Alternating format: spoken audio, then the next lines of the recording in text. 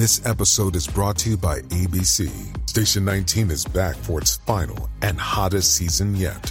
Andy finally becomes captain, and she's going to give it her all to be the best leader the station has ever seen. Will she succeed? Get ready for fiery new romances and high adrenaline rescues. Watch the Station 19 season premiere tonight at a new time, 10/9 Central on ABC and stream on Hulu.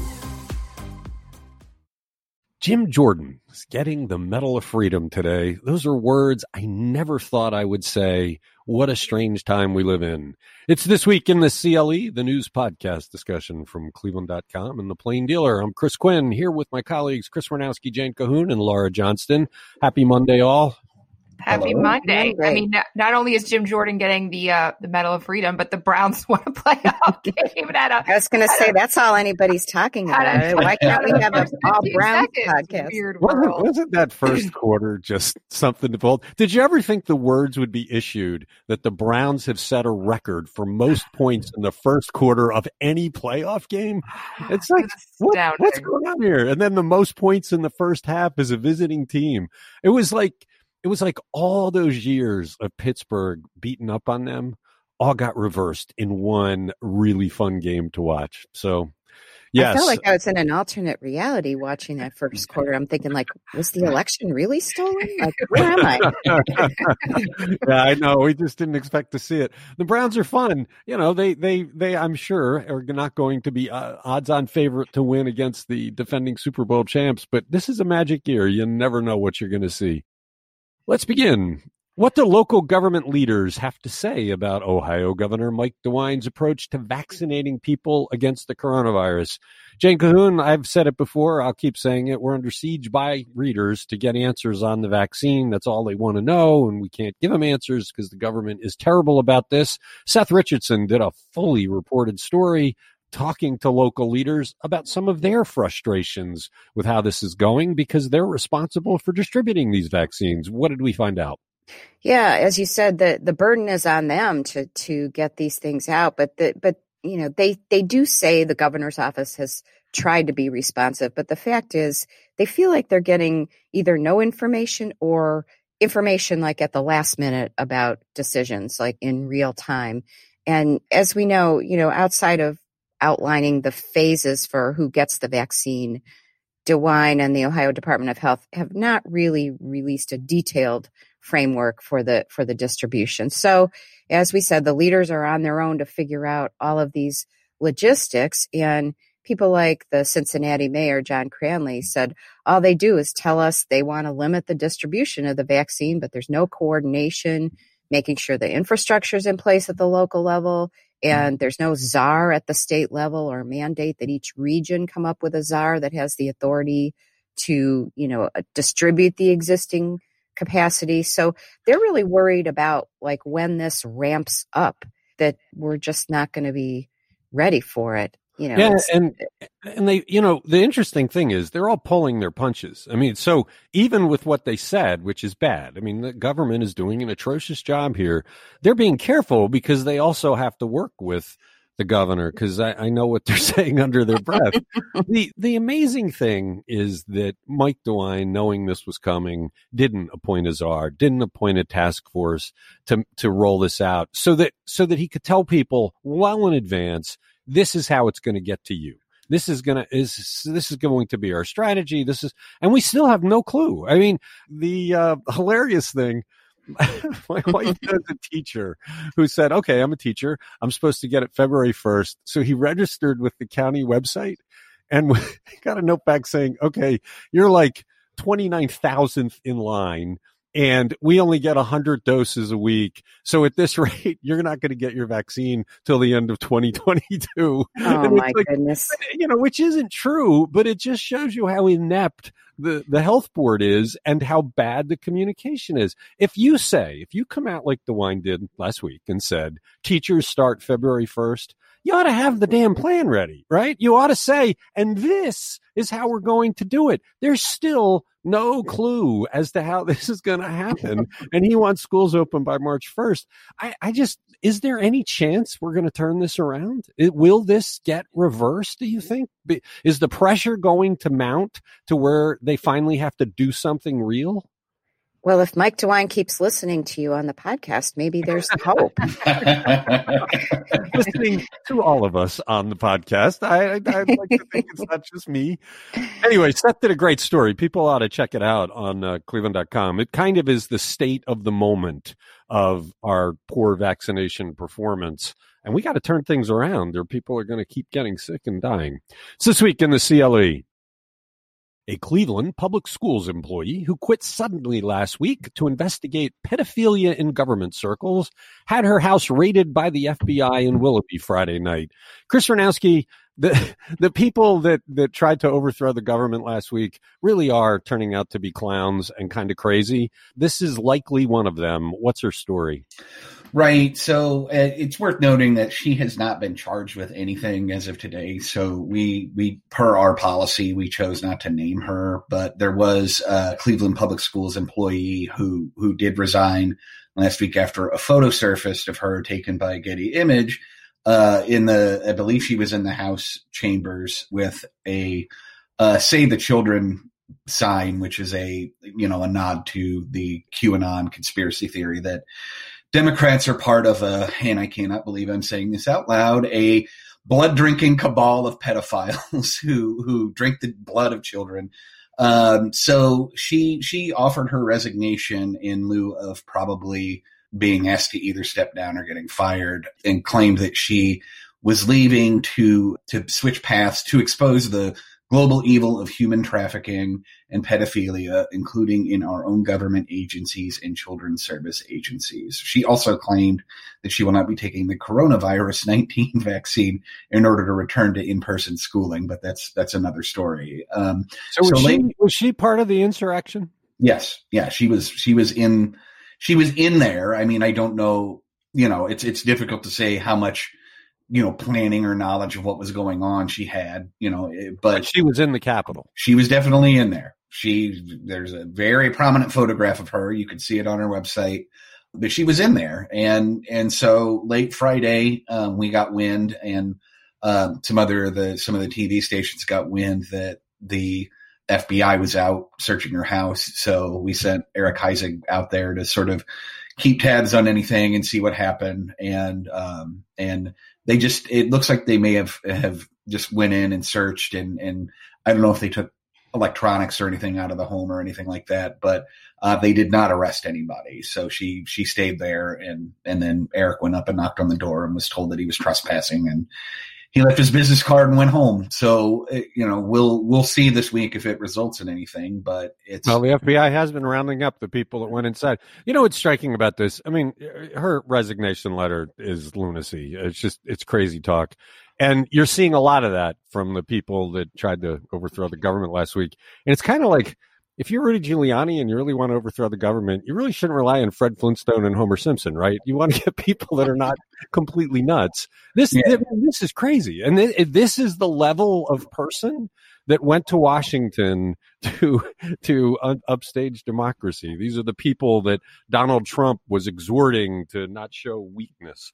It's just, but see, But what you're doing here is, I think, part of the point. QAnon, and to some degree, back when Donald Trump first took the presidency, the alt-right, like the tiki torch bearing, polo wearing, former gamers and nerds who came out and started the Charlottesville riot. It's easy to look at that and say, well, this is just cartoonish and you couldn't take it serious. And I think what happens with that? No.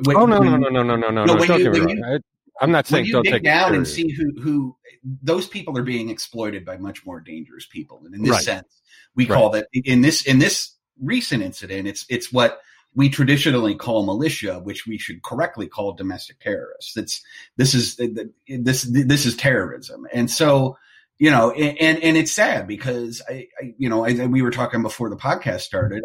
I have family members who have fallen under this, and and you see the kind of breakdown in their way of thinking, and you realize, like, oh my gosh, I don't know how you're going to get these people back into the realm of reality. It is totally off the grid thinking, and it's sad. You start by having a president that is not repeatedly making that message. I mean, part of the problem is for 4 years, their messiah has been telling them all of this nonsense is true. So now we're going to have a president who's not repeating that message. Maybe by repeatedly delivering the message of what reality is, you can at least brush it back some.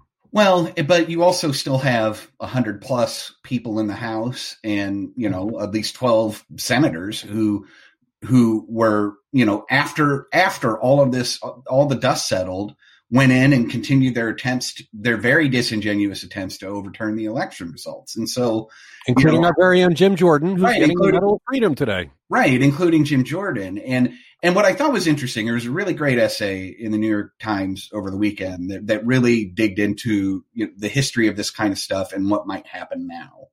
And they put lawmakers into two categories.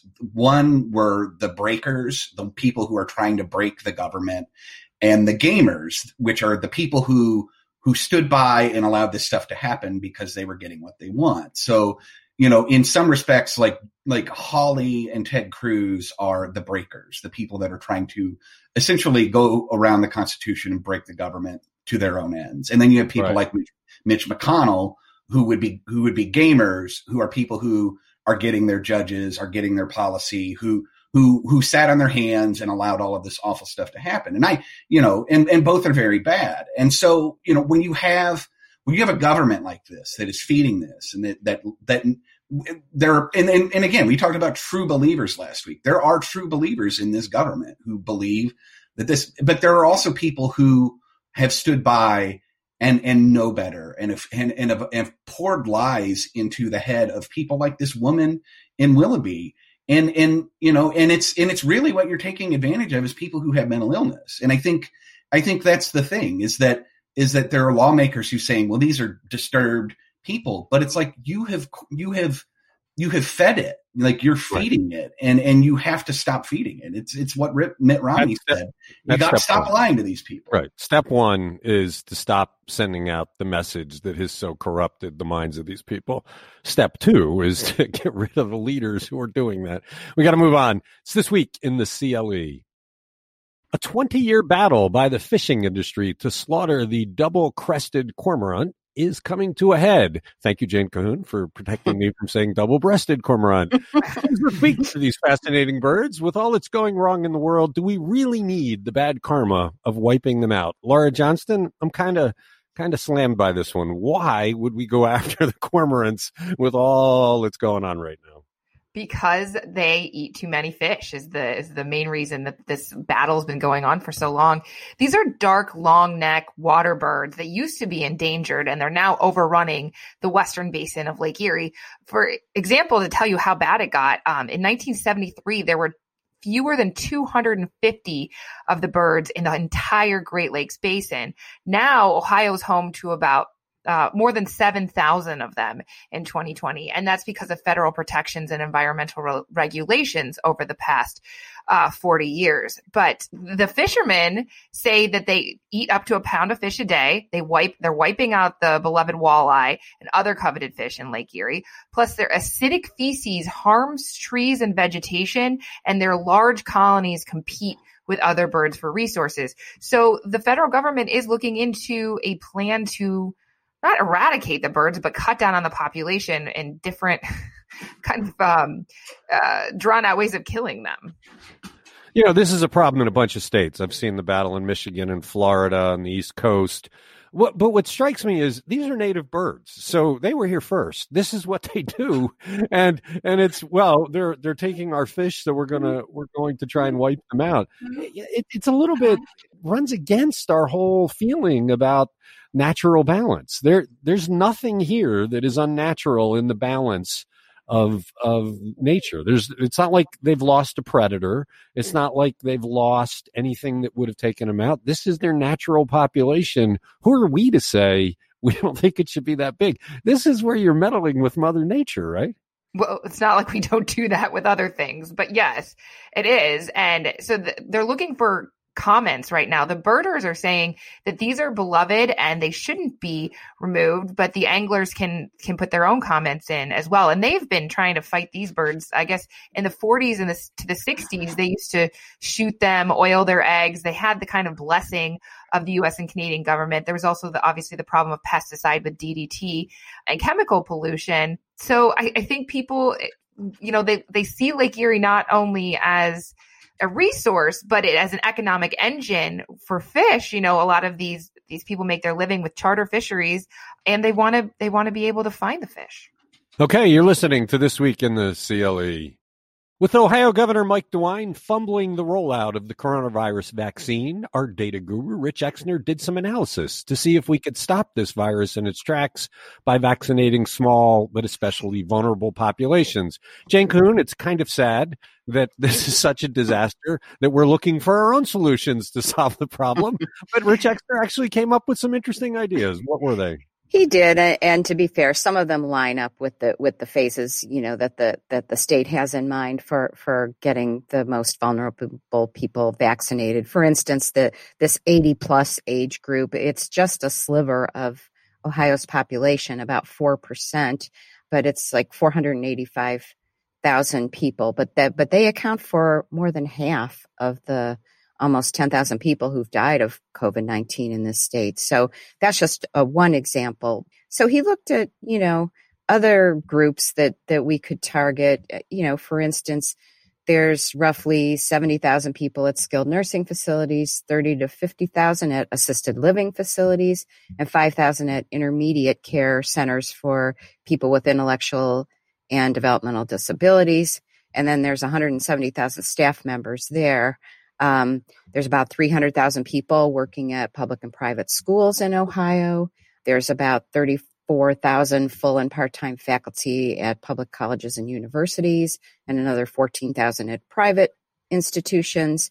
And then there's about 50,000 people whose jobs often involve close contact with many young as adults. So he looked at others, like first responders, 40,000 firefighters, including 10,000 volunteers, 25,000 licensed police officers in Ohio. So he said he translated that to, about 108,000 vaccinations could cover Ohio's police, firefighters, and paramedics. So it goes on and on, the hospital people, the other medical people outside of hospitals. But yeah, you should read it. It's at cleveland.com/data central. Yeah, and look, the reason this is urgent and important is we're not going to vaccinate the entire population with anything like alacrity. It's been a disaster so far. So if you can be much more strategic and greatly slow the suffering of this, I mean, a study came out of China over the weekend that 3/4 of the people that went into the hospital for coronavirus were still suffering 6 months later with debilitating symptoms. You don't want to get this thing. I mean, I can't wait till I get this shot, but it just seems like you're in one of those hallways in the movies where it's just stretching away from you. And I have no idea when I'm going to get that needle in my arm. Good stuff by Rich Exner. He is a treasure. You're listening to This Week in the CLE. Ohio's 2 U.S. senators are taking very different tacks when it comes to dealing with the Donald Trump-provoked insurrection in Washington last week, with Rob Portman looking for hearings and Sherrod Brown wanting to kick colleagues out of the Senate. Chris Ranowski, what are the details? Well, that's pretty much it. I mean, Portman hasn't said much beyond saying that he's going to convene a blue ribbon committee that is made up of a bipartisan group of lawmakers to sort of examine what went wrong.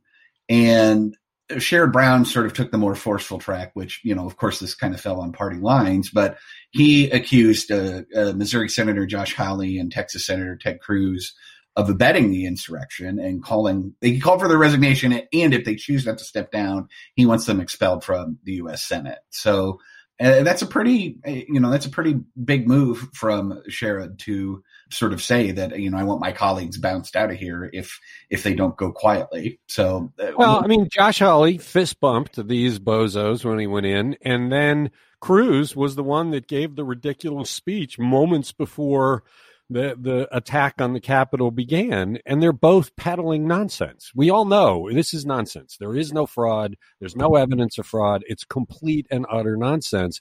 And if their peddling of that partly leads to what happened, why shouldn't you oust them? Haven't they given up their right to continue to sit in that body? They helped spark an attack on that body. Yeah, and went in and continued to debate afterwards. It's amazing that more people didn't, after seeing what had unfolded, to go in with a straight face and continue the debate over these ridiculous assertions about the election was kind of mind-boggling. Did anybody else see the Ted Cruz thing? I saw it. Did anybody else see that? If you haven't seen it, go watch it. It's the most smarmy, condescending, really sickening thing. I'm not surprised that this was one of the last things that was done before they tried to overthrow the government, but because it was the height of utter nonsense.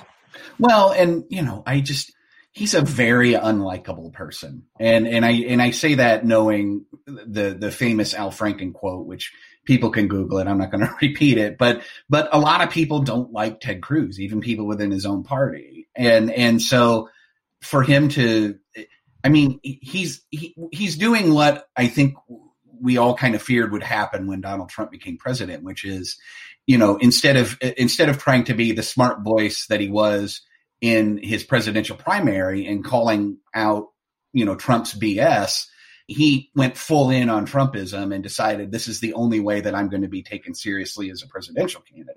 Well, the most cynical way possible. They tried to be, both he and Hawley tried to be the standard bearers for the Trumpism going forward, and it blew up in thetheir face. And I don't think these guys have any kind of political future. They're the poster children for everything that's wrong here. But so Sherrod has a good point. You guys lied to the American public. You helped cause an insurrection against this body. You have vacated your right to be part of this body. How do you argue against that? Right. And to be fair, Hawley was sort of created in a libertarian lab by billionaire Peter Thiel, and has always believed that it was his destiny to be the president of the United States. And I can't imagine. That's kind of done now. But it's also worth noting. You have Jim Jordan going on TV all weekend, and I think this morning saying that he's not going to.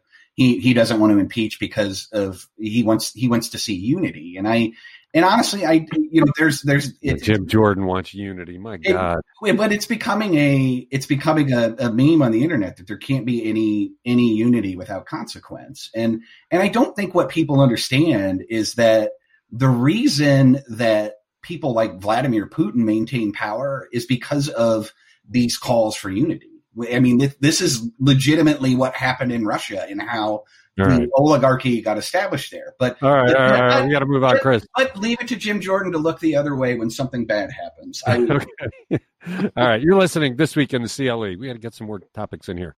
After Cleveland became the first government body to provide all the details of its strategy for coronavirus vaccinations, good for Cleveland, Lorain County's health board did the right thing and did the same thing. Never mind that Cuyahoga County seems clueless about where it is headed. Laura Johnston, briefly, what is Lorain County doing? So they have a website, just like Geauga County, where people in Phase 1B can begin registering. And then those who sign up, they'll have their name and address, email address will be notified when they can register for a vaccination. They're creating pods where residents can go to be vaccinated. They can vaccinate up to 1,000 people per day in each pod and run up to 8 pods a day, depending on how much vaccine they have on hand.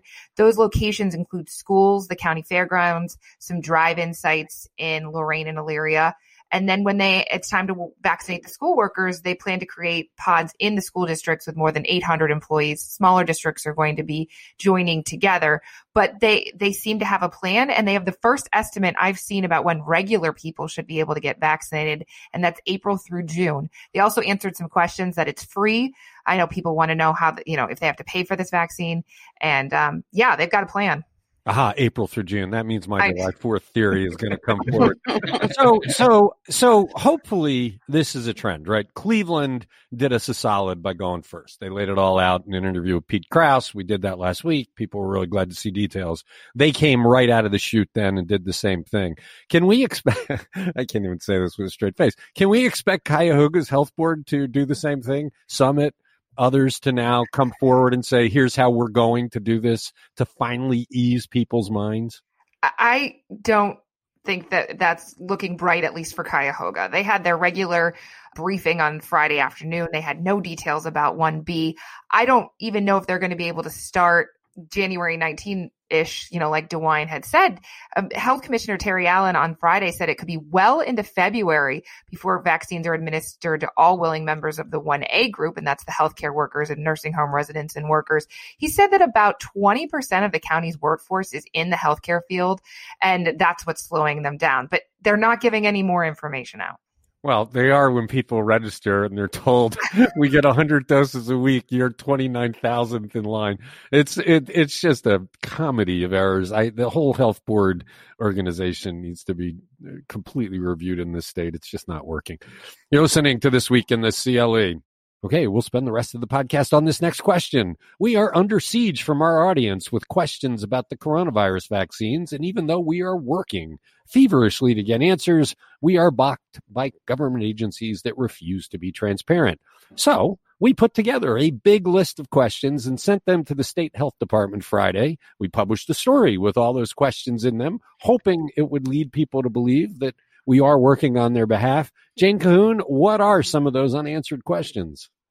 So first of all, we sent about a dozen of them to the state health department, and then we have a whole slew of others that we're separately trying to get answers to. So suffice to say that there are way, way more questions than answers out here. But some of the ones that we sent to the health department have to do with like county emergency management agencies, which are supposed to be key here. Like, are they adequately equipped and funded to do what they're supposed to do? If not, are the counties going to have to carry that load? What's the state doing to work with doctors' offices to make sure that they can line up these appointments in advance, and the whole refrigeration or the freezing aspect? Like, since they don't have these freezers to keep the vaccine ultra cold, how are they going to handle that?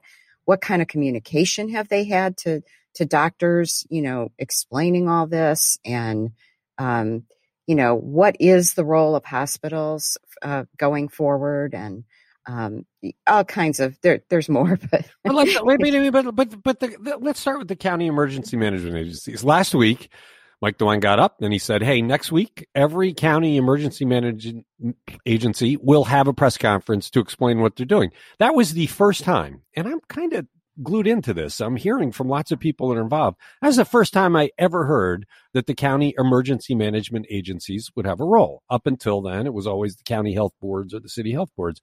So the question arose, did the county emergency management agencies know that? Because we keep hearing that Mike DeWine says stuff in these briefings that the locals have no clue about. When he said doctors will be administering this, our immediate question was, have you talked to the doctors? Because when you call your doctor now, they say go to CVS. I mean, it's like automatic. Go to Walgreens, go to CVS. I don't know what you're talking about.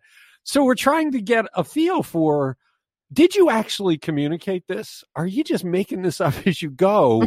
Where is the evidence of genuine planning? This is kind of critical stuff. I mean, we've talked about if Amy Acton were still health department leader here, we probably have good answers to this because she believed in transparency. Anyway, we'll keep pressure on to try and get these questions answered. And then if we don't, we'll do stories again saying we're still asking, they're still not answering. This is about accountability by government.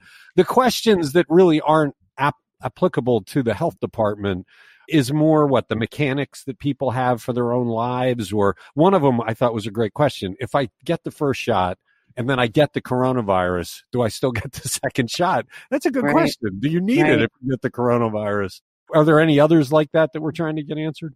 How are they going to keep people from getting, doubling up and getting vaccinated twice?